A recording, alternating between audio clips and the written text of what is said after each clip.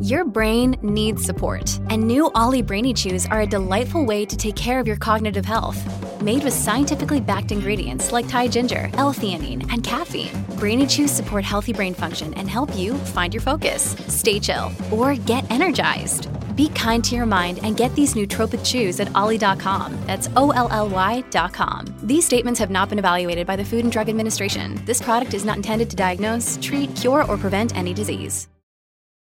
When you need mealtime inspiration, it's worth shopping Kroger, where you'll find over 30,000 mouth-watering choices that excite your inner foodie. And no matter what tasty choice you make, you'll enjoy our everyday low prices, plus extra ways to save, like digital coupons worth over $600 each week. You can also save up to $1 off per gallon at the pump with fuel points. More savings and more inspiring flavors make shopping Kroger worth it every time. Kroger, fresh for everyone. Fuel restrictions apply. Welcome to the New Books Network. Hello, I'm Natalia Shpilova-Said. I'm host of New Books in Ukrainian Studies, a podcast channel on the New Books Network. I'm delighted to speak today with Olga Bertelsen, author of In the Labyrinth of the KGB, Ukraine's Intelligentsia in the 1960s, 1970s, published by Lexington Books in 2022. Olga Bertelsen is Associate Professor of Global Security and Intelligence at Tiffin University.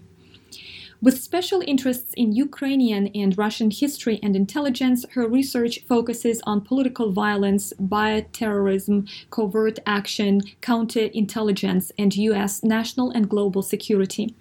Dr. Bertelsen is the author and editor of 5 books and a number of book chapters and articles that explore the issues of genocidal practices, state violence, U.S. national and global security, and Russian covert operations of ideological subversion.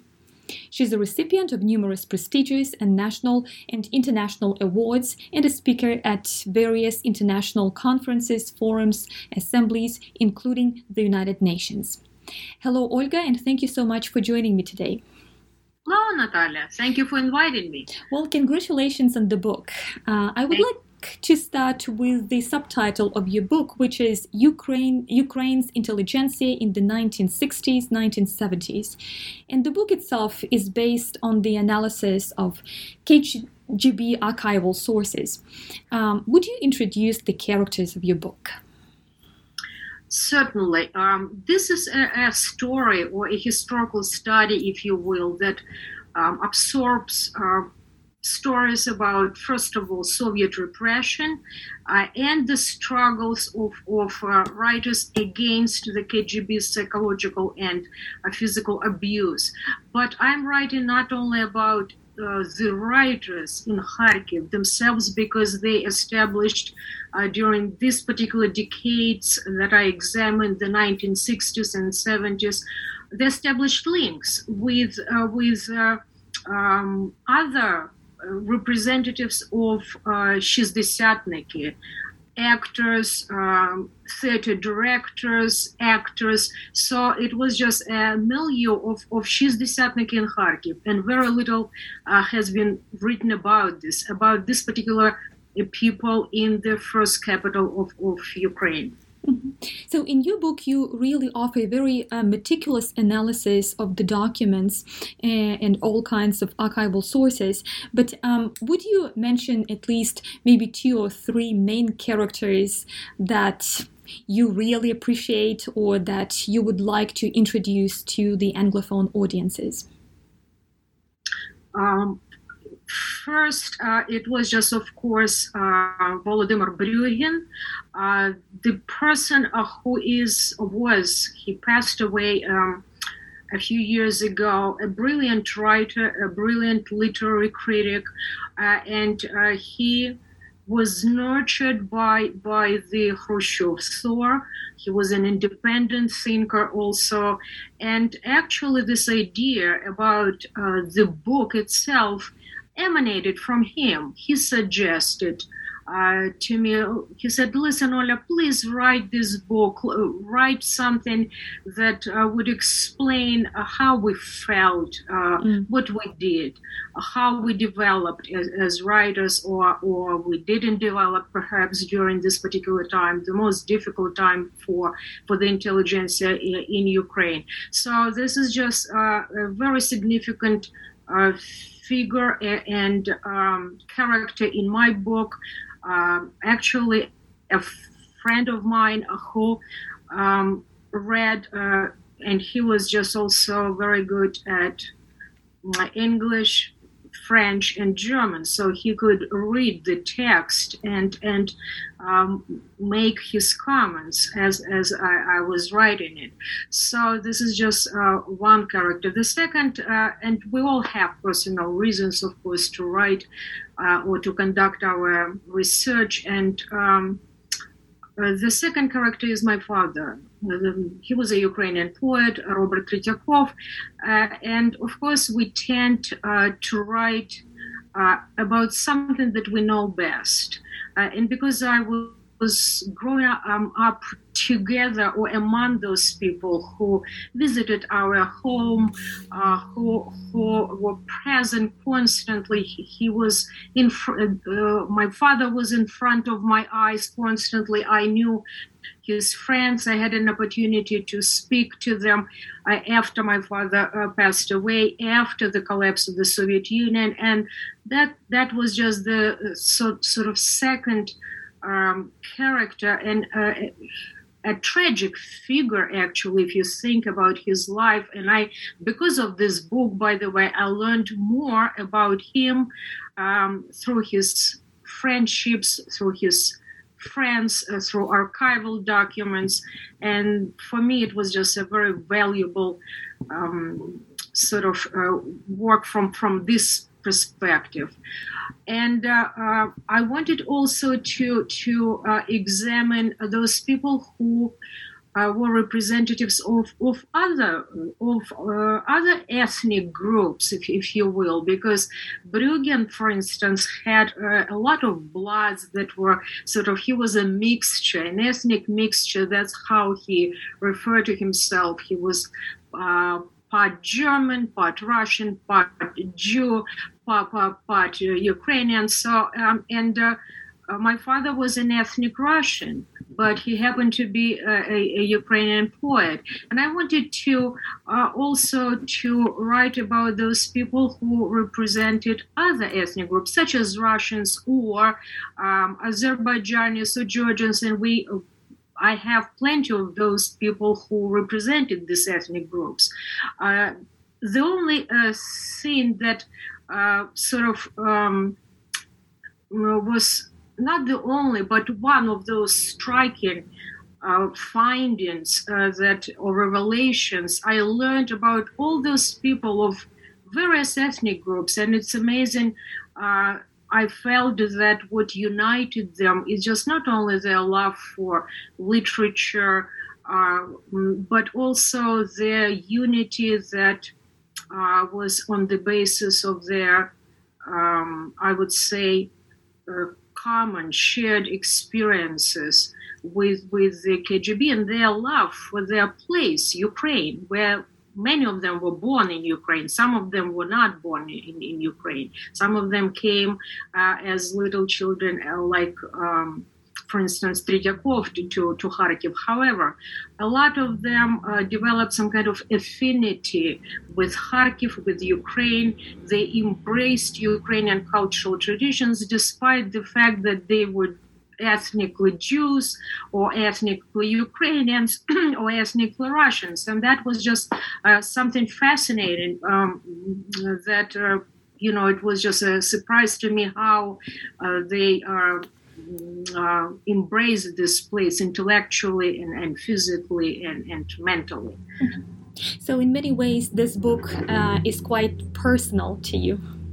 Certainly, Natalia, because again, I just want to emphasize this, that, sometimes historians are being accused of being too close to their characters, but at the same time, this particular closeness, or I don't know, this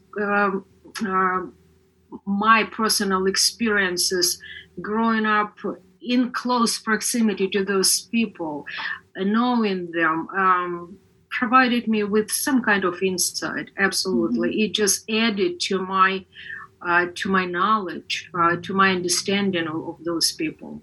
So I believe it's not a sort of a vice or a shortcoming of this narrative. Yeah, I just have a quick follow-up question on that.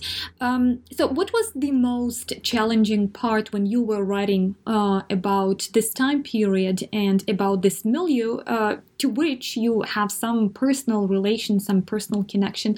So the thing is, when we try to deliver, right, this information to the audiences, which are probably not very much familiar with what we know, it sounds like, or it looks like, we have to provide some backgrounds, or we have to provide some additional information. So what was this kind of information that you felt so close to you, and you maybe were dismissing it because it's such a natural part of you, but while you were writing this book, you realized that this is something that your audiences are most likely not familiar with?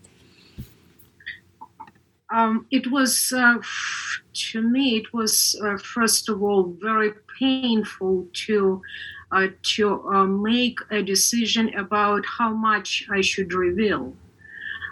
Because at the same time, I believe that perhaps the more we know about how the KGB abused these people, because this was just the most, I would say, vulnerable group, the intelligentsia in the Soviet Union, and particularly in Ukraine, because they were associated with nationalism, of course, with some kind of rebellion, with independent thinking. But for me, it was sort of a painful decision to analyze what happened to those people, including my father, when they tried to commit suicide, or perhaps it was just an attempt on the part of the KGB to physically eliminate not only a few of them, but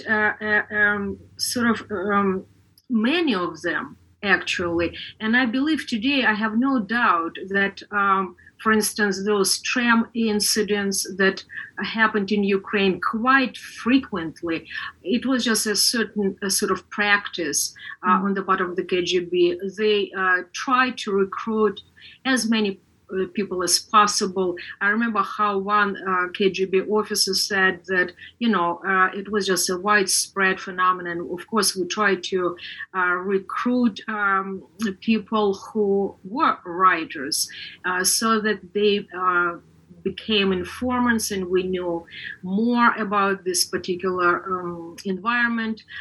However, it was just not an easy task. He said that we were actually recruiting everything that moved. This is a direct, actually, quotation. But at the same time, it was just not an easy task. And when they understood that this person is absolutely recalcitrant, we cannot do much with him. Plus, he is a thinker. He has to be physically eliminated. And we have a number of examples what happened in Kharkiv. That's why I argued, I'm not suggesting that something like this didn't happen in other cities of Ukraine. But at the same time, these cases were noticeable, pronounced. There were a lot of them, and that's why I wanted to write about what happened to my father in this particular respect, what happened to Leonid Osmolovsky, who was a brilliant writer of Jewish origin, and what happened to Vasyl Bondar, who actually they managed to kill. So, and I think this particular, it's just not only about the aspect of the KGB practices, strategies, and tactics, but the more we share with our readers, the deeper picture they will have the more knowledge, after all, they will have about how these people tried to survive and what they did, actually being part of this milieu, but being part of this environment. So we need this information, and I believe it was just not easy, of course, to decide how much I wanted to write about this. But I wanted to absolutely to share with my readers what I know and what I've discovered also in the Ukrainian archives on this topic. And in your book, you also drew attention to multi-ethnicity that is quite intrinsic in Ukraine. And would you just comment on this necessity, I would say on this vital necessity to engage with multi-ethnicity when we talk about Soviet Ukraine as well? Because today we talk about multi-ethnicity in Ukraine more and more on a more engaging and more serious way. But more often than not, we still stick to some clear distinctions like Ukrainians, but we use Ukrainians and we do mean different ethnicities as well. So would you comment on this significance of emphasizing multi-ethnicity of those groups that we analyze? Certainly. And by the way, this is one of those reasons which inspired me actually to write this book, because historically, Kharkiv had not only a rich intellectual and literary history, but also it has been historically, like you mentioned, populated by various ethnic groups contributing to its diverse cultural traditions. So how were they perceived by the KGB or by the Soviet authorities? Their task, from my perspective, and that's what my book demonstrates, their task was, and especially the authorities in Kharkiv, their task was to nurture not Ukrainian or Jewish writers. They wanted to raise a generation or cultivate a generation of Soviet writers. So that's why they try to, despite the fact that we are all familiar with their official rhetoric, right? The friendship of people of various nationalities, internationalism. But what they did, they clandestinely try to provoke some kind of hostilities among these ethnic groups, along these ethnic lines, because it's easier to isolate these individuals and deal with them individually, rather than to deal with them as a group, as a coherent group, which began to exhibit some kind of solidarity, unity, etc., etc. So,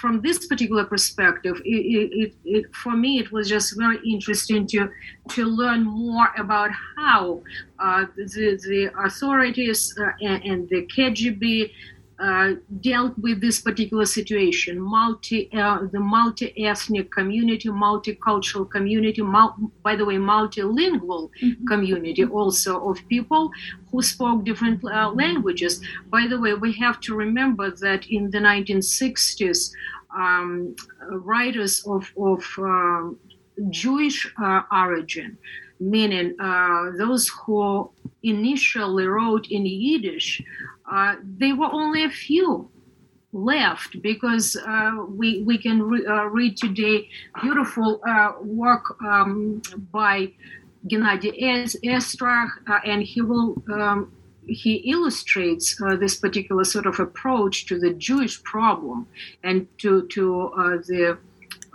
Yiddish culture in general, not only in Ukraine, but generally speaking in the Soviet Union.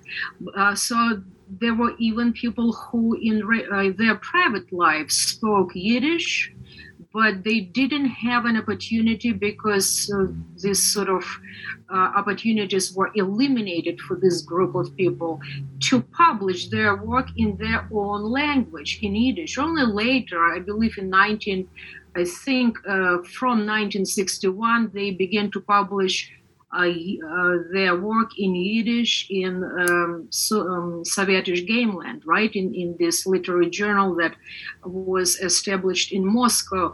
But for the KGB, it was a challenge, absolutely. But they wanted to homogenize this group in a sense, and perhaps work with individual writers somehow, because to work with a group seemed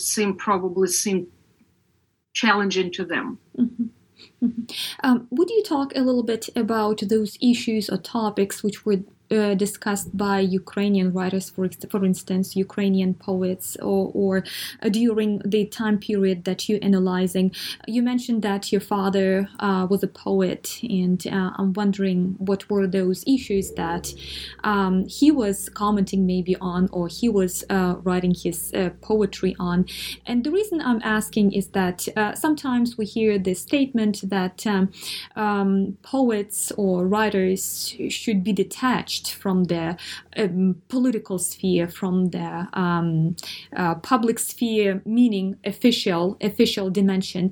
But I'm not sure if I believe in this kind of detachment anymore. So, and I'm wondering if you have any comment on those topics that writers were engaging, and for what reasons. Natalia, this is just a simple and at the same time a complex question, because we shouldn't forget that all those cultural institutions, the headquarters, for instance, of the Writers' Union, or the headquarters of the Literal Journal, if we're talking about Kharkiv precisely, the literary journal, the headquarters of the literary journal proper, they were bugged. So eventually, the writers realized that they cannot discuss much, being physically present in their offices. So that's why they created an alternative space, such as cafes, little restaurants, parks, where they had their favorite places in Kharkiv, their favorite benches, where they were sitting and discussing those political topics. But what I remember very distinctly, that the majority of them stated that in Kharkiv, they tried to, unless there were groups of two, meeting. But if there were more people, they tried to avoid these political topics, because if the groups were sort of contained 3 or 4 or 5 or more people, there was always a risk that among them there were informants. So I remember distinctly how several of them talked about their trips to Galicia, right, to Western Ukraine, and there, for whatever reason, they felt a little bit freer, meaning that they met people who, first of all, were not completely Soviet. They were not completely Sovietized. We remember what happened with this part of Ukraine, right? So, they were provoked, actually, by those Galician writers from Ivano-Frankivsk, from Lviv, to discuss some kind of political topics. Moreover, there were suggestions on their part, on the part of Lviv writers, for instance. We have to join our efforts. We have to unite somehow, because something that we observe today is just very disturbing. Our literature doesn't officially exist, and the Russian writers are in a better position than us, Ukrainian writers, because we are abused. We are writing in the sort of and put our works literally in the bottom drawer and forget about this, because there is no prospects of to publish this work. So that's that's the moments when they could discuss these political topics, being elsewhere, outside. I mean, those space of abusive space, political space of Kharkiv that the authorities created. And I was not part of, sometimes it was just a very rare opportunity when I was part of this particular gathering, outside gathering. But inside, I spent a lot of time in the Writers of Union when I was a child, when I was an adolescent, and later. But I don't remember that those people discussed those political topics inside the headquarters of their sort of cultural institutions where they belong, actually, in their offices. So that's just the saddest part. They were very cautious, extremely cautious. So, and in your book, you also emphasized the re-Stalinization symptoms, and I was wondering what these symptoms signaled, and why did re-Stalinization become possible again.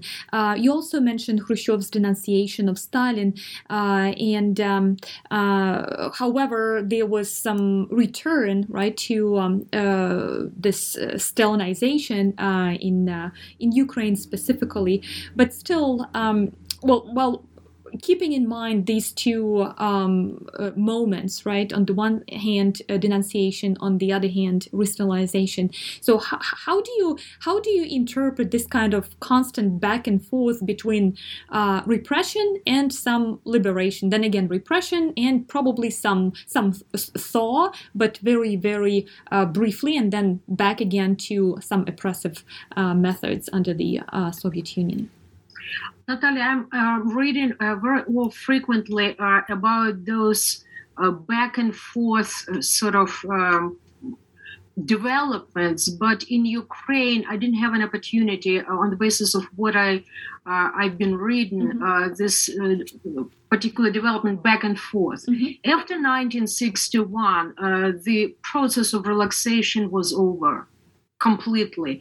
And by the way, this was one of those motivations that also inspired me to write this book, because I read over and over again those narratives about what was happening with not only with the Ukrainian intelligentsia, but generally speaking, with the Soviet intelligentsia in the Soviet Union in the 1960s and 70s. And when I read this a narrative, for instance, written from a Russocentric perspective, when some author worked or bases his or her arguments only because she or he worked in Moscow archives. I mean, this sort of approach seems to me a little bit superficial, and I shared this sort of narratives by the way, with Brugin, and we discussed them. And he said it's just amazing how the situation in Ukraine was absolutely different from what we potentially, or some historians today can potentially observe what was happening in Moscow or in Leningrad or in some other Russian cities, because this period of relaxation was completely curtailed. I mean, by 1961. First of all, let's not forget that Khrushchev sincerely wanted to change something. No doubt about it. But first of all, he lacked some kind of experience. He didn't have a team. Perhaps his idea about some reforms or liberation of the liberation process of this regime they were very good, his ideas, but he couldn't implement these reforms. And don't forget, Stalin was known for his anti-Semitism, but so was Khrushchev. And he pretended, by the way, even before and after the 20th Party Congress, that the Jewish question, by the way, doesn't exist. in the Soviet Union and particularly in Ukraine. So he kept silent about the massacre of Ukrainian Jews by the Nazis at Babi Yar, right? And was responsible actually for the deportation of many Jews from Ukraine in the late 1940s. So, I mean, we have to understand that that's, by the way, was his actually deviation from the party line. And I believe he wanted to distance also, among other things, that he wanted to create the land of plenty. He wanted to change a little bit the political system, the economy of the regime. But at the same time, he wanted to distance himself from this brutal Stalin's repressions, right? From this cluster of genocides that Stalin committed against his own people, and Khrushchev was part of it, part of this process. So after 1961, you are asking what kind of symptoms did they begin to observe? I mean, the writers, the intelligentsia. First of all, this particular tendency became visible in Moscow. Remember what happened during this particular time? We're talking about 1956, 1957. Pasternak's Dr. Zhivago was published abroad, remember?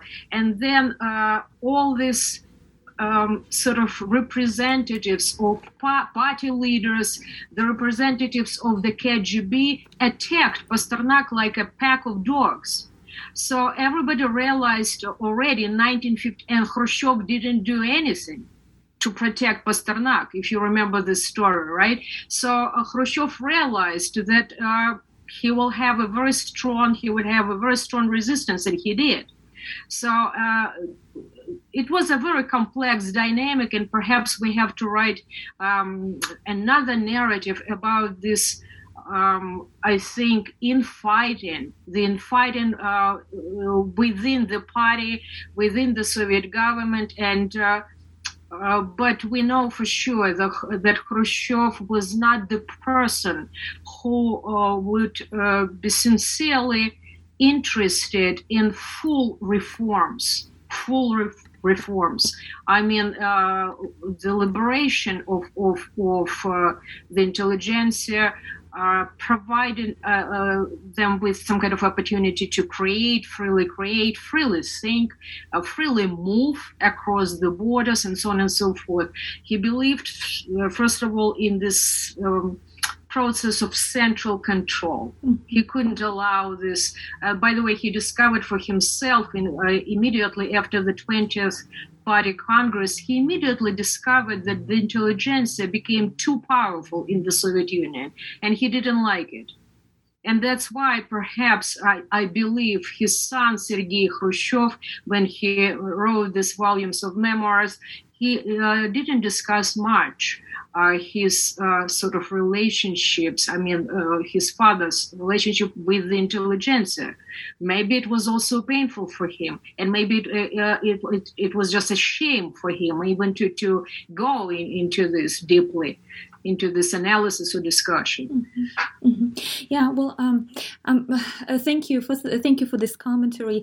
It made me think about a conversation with Miroslav Marinovich, who visited IU a couple of months ago, and during this conversation, he was asked a question about his interaction with other Gulag prisoners, particularly with Russians, for instance. And he also mentioned that our interests were different. For example, for Ukrainian prisoners, national question was very important, and for Russian prisoners, it didn't exist. They were preoccupied with other concerns, of course, about oppression and political oppression in particular. But as you pointed out, this is a complex issue, complex question, and sometimes I feel that we do feel like it's complex because there is so much of things which are not known to broader audiences, particularly here in the West. Because, as you pointed out, when we talk about the Soviet Union, right away, the implication is that we're talking about Russia. And what happened in Russia could be reapplied to all other countries.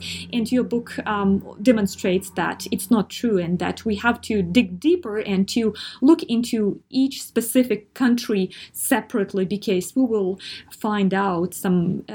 former Soviet republic, right? Or future independent countries such as Ukraine. You are right. And, Natalia, to a degree, I believe the book is, I would say, a rebuttal to arguments that Russia's hostilities toward Ukraine, its persistent assault on its integrity and the right to exist, its manipulation of Ukrainian national historical narratives, right, and the historical truth are a response to Ukraine's fascism, right? And that's what people argue. It's threat to Russia, or Western attempts to use Ukraine as a weapon against Russia. And I believe this book demonstrates with absolute clarity that Russia's policies and attitudes toward Ukraine have deep Soviet roots, and in fact can be traced to the ancient history of this region, right? So, and another argument that your book makes is that there are multiple ways of resisting the oppressive regime, and there are multiple ways of creating and advancing counter-narratives. On the other hand, one shouldn't make hasty conclusions when condemning others for not resisting the regime overtly. So would you talk a little bit about the ways in which Ukrainian intelligentsia found ways of subverting the Soviet regime, while in many ways avoiding this direct confrontation? Mm-hmm. There were a few people, such as Vasyl Stus, right, who openly confronted the KGB, the system, and so on and so forth. Others tried to adapt. The majority tried to adapt. Why? They were worried about their dearest, relatives, children. I remember how, and it is just not only one case that I'm familiar with, but I remember how my father told me before he passed away, he told me that in 1963, when I was born, he was asked, and he worked for the literary journal Proper at this particular moment, and he was in charge of the Department of Poetry, right? He was the editor. And he was asked by the party authorities to come to the obkom and to have a chat. And the first question was, we heard, Robert, that you have a daughter now. Yes, I have a daughter. So you have 2 children now. He said, yes, I have 2 children now. And they said, you have to be very careful. So it was just a very direct and actually not camouflage, but a very open threat. You have to be very careful in terms of how you approach your responsibilities as an editor of one of the leading literary journals. So, of course, those threats were issued not only to him, but to all those people who worked for some sort of cultural institutions. Absolutely. Those who were journalists working for newspapers, and they were afraid. They feared some kind of, retaliation on the part of the KGB or the party. They were afraid that their relatives, as a result of their sort of not some cautious moves, they would be suffering as a result of their political or apolitical behavior. So it was just always a sort of a very thin line. And by the way, Lynn Viola writes about this beautifully. She published a few years ago a beautiful article about whom we should consider collaborators, those who do not resist the existent abusive regime, or those who try to resist but passively. Maybe they are also collaborators. So, and I just sort of arrived to this conclusion that it's extremely difficult, almost impossible to characterize those individuals, such as complex individuals, intellectuals actually, such as Bruggen or Tretiakov or Ivan Drach or some other people. We had plenty of them, to characterize them as collaborators. Think about, for instance, about Ivan Zuba. Many people accused him of being a collaborator when he surrendered his principles. And by the way, his wife once asked his friends, Zuba's friends, so you think he had to resist? What would you have now? You wouldn't have Zuba. And volumes of books that he published before and after the collapse of the Soviet Union, because he would be dead. So what would you prefer? So that he would resist and would die like Vasil Stus? And this is a very legitimate question. We're all brave when we try to think about those times, and we are trying to accuse those people who seemingly had choice, some kind of choice, but sometimes they did, very often, very frequently, they didn't have any choice but to resist passively or comply or adjust somehow in order to survive or in order to protect their relatives. So it's just a very complex question to answer, but I wouldn't be a judge in this situation. I can ask you a question about a chapter entitled The Labyrinth of Silence and Psychiatric Abuse. Would you talk a little bit about this chapter? Certainly. I was familiar with a great wealth of literature on this particular topic, because a lot of books have been published over the last 30 or 40 or even 50 years in the West in English. But I wanted to write about this, and I chose a character that people know very little about. I mean, it was Viktor Borovsky, and he was just a boy when he began to write. He was born in Lozova in the Kharkiv Oblast, and why him and how I learned about him. My father shared with me his own experiences with Viktor Borovsky. He learned about him when he was just a boy, and he brought his poems to Proper. And he asked my father to look at these poems that he just began to write. And he said, but tell me honestly, should I continue or not? And my father said, come in a week, and I promise you I will be brutally honest with you, but I will just invite some other writer or poet who will take another look, and I will share with you our opinion. Borovsky never came, and my father could know that he was arrested. He was, first of all, expelled from the university for his Ukrainian. He spoke exclusively Ukrainian, and the KGB discovered his poems. They first of all expelled him from the university, and then they placed him in a psychiatric clinic. He spent some time in Slaviansk, I believe in this infamous clinic that we heard about. It was just like a prison. And then he was transferred to Saburova Dacha, which is a psychiatric clinic in Kharkiv. I believe he spent there 5 months, and I began to investigate this particular figure.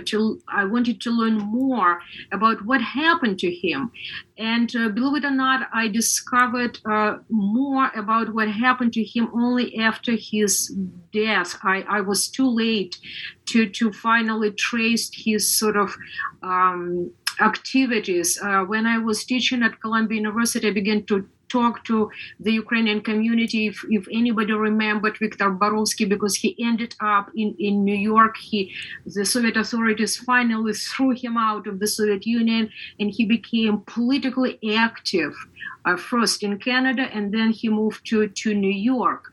And I was, unfortunately, he passed away in 2009 from cancer, and I didn't have an opportunity to talk with him. But my father said, when I began to read his poetry, which he brought, it was just a little thin notebook, as if it was just a fresh sort of wind just entered the room. It was so brave. And his language Ukrainian language was so mature, despite the fact that he was only 16 or 17 at this particular point. And I was eager to, he recalled, I was eager to talk to him, but just he never came. And my father passed away. He didn't know what happened with Borovsky. Only I investigated the story, and I decided to write about this because we cannot lose those interesting, unique voices. We cannot lose these unique stories that contribute to our understanding about how the system treated those creative people in Ukraine. So psychiatric clinics, it was just only a tool, became a tool in the 1970s for the Soviet regime that they used to isolate those individuals. So that's how this actually chapter was conceived and born. Yeah, but what you shared is a beautiful story, but at the same time, very, very dramatic. It's sad.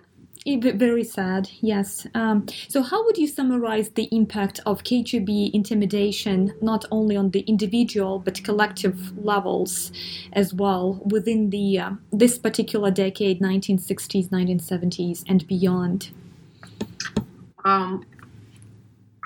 First, I think I mentioned this elsewhere, but this sort of metaphor or the idea of this labyrinth emerged. Actually, I heard it from many, many writers because they referred to their paths that they chose as labyrinths, which were created by the KGB. A lot of people were lost in these labyrinths.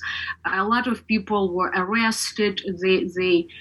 Some disappeared without a trace. But it's interesting, Natalia, that the KGB created those labyrinths for them, and they didn't expect to see that there will be some kind of resistance, or these people will do just the opposite from what was expected of them. So they resisted more. The more repressions were in Ukraine, or the more violent they became, the more aggressive perhaps the writers became, or those who tried to do something, resisted somehow the system. And they achieved something that they didn't actually expect to achieve. They managed to cultivate and to preserve this, I would say, the spirit of resistance, the love for their culture, for their language. And the KGB, as a result of it, they were lost in this labyrinth because they didn't know what to do. They tried to break their friendships. They couldn't do this. They tried to break the links that the intelligentsia established even with the diasporas, right?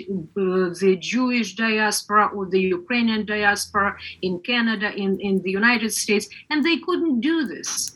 They were unsuccessful as a result of all these efforts, all those investments into this active measures. They failed. They were successful maybe for a very brief period of time, but what they did, they just sort of managed to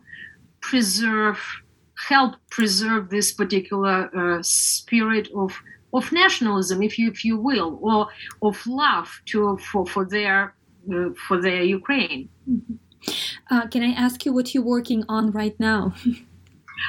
Sure. I'm just, Natalia, I'm writing, and this is just it's going to be a lengthy process because I'm writing a book about Russian active measures. It's a euphemism for covert action, for covert operations. But these operations are transnational. Mm-hmm. So I'm trying to look at what the KGB during the Soviet era was doing in many places and locations to undermine, for instance, the anti-Soviet human rights movement, which emerged in the 1960s and 70s in the West, and other operations, because for this particular purpose now, I have documents. I'm equipped to write this book, and I'm terrified because I'm not sure that I will ever be able to continue my research in Ukraine, because what they're doing, they're methodically, systematically, they're destroying the archives in Ukraine. So hopefully we will manage to preserve at least some of it. Well, and so that's the book that I'm writing. Well, I'm looking forward to a new book then. Well, thank you. Thank you so much, Olga, for this wonderful, illuminating conversation. And of course, thank you for sharing your personal memories. And thank you for the book, which offers a meticulously researched material, and that really complicates our understanding about cultural, political, and historical landscapes in Soviet Ukraine and in the Soviet Union in general. Thank you so much. Thank you for your thoughtful questions. Thank you, Natalia. Today I spoke with Olga Bertelsen, author of In the Labyrinth of the KGB, Ukraine's Intelligentsia in the 1960s, 1970s, published by Lexington Books in 2022. Thank you for listening to New Books in Ukrainian Studies, a podcast channel on the New Books Network.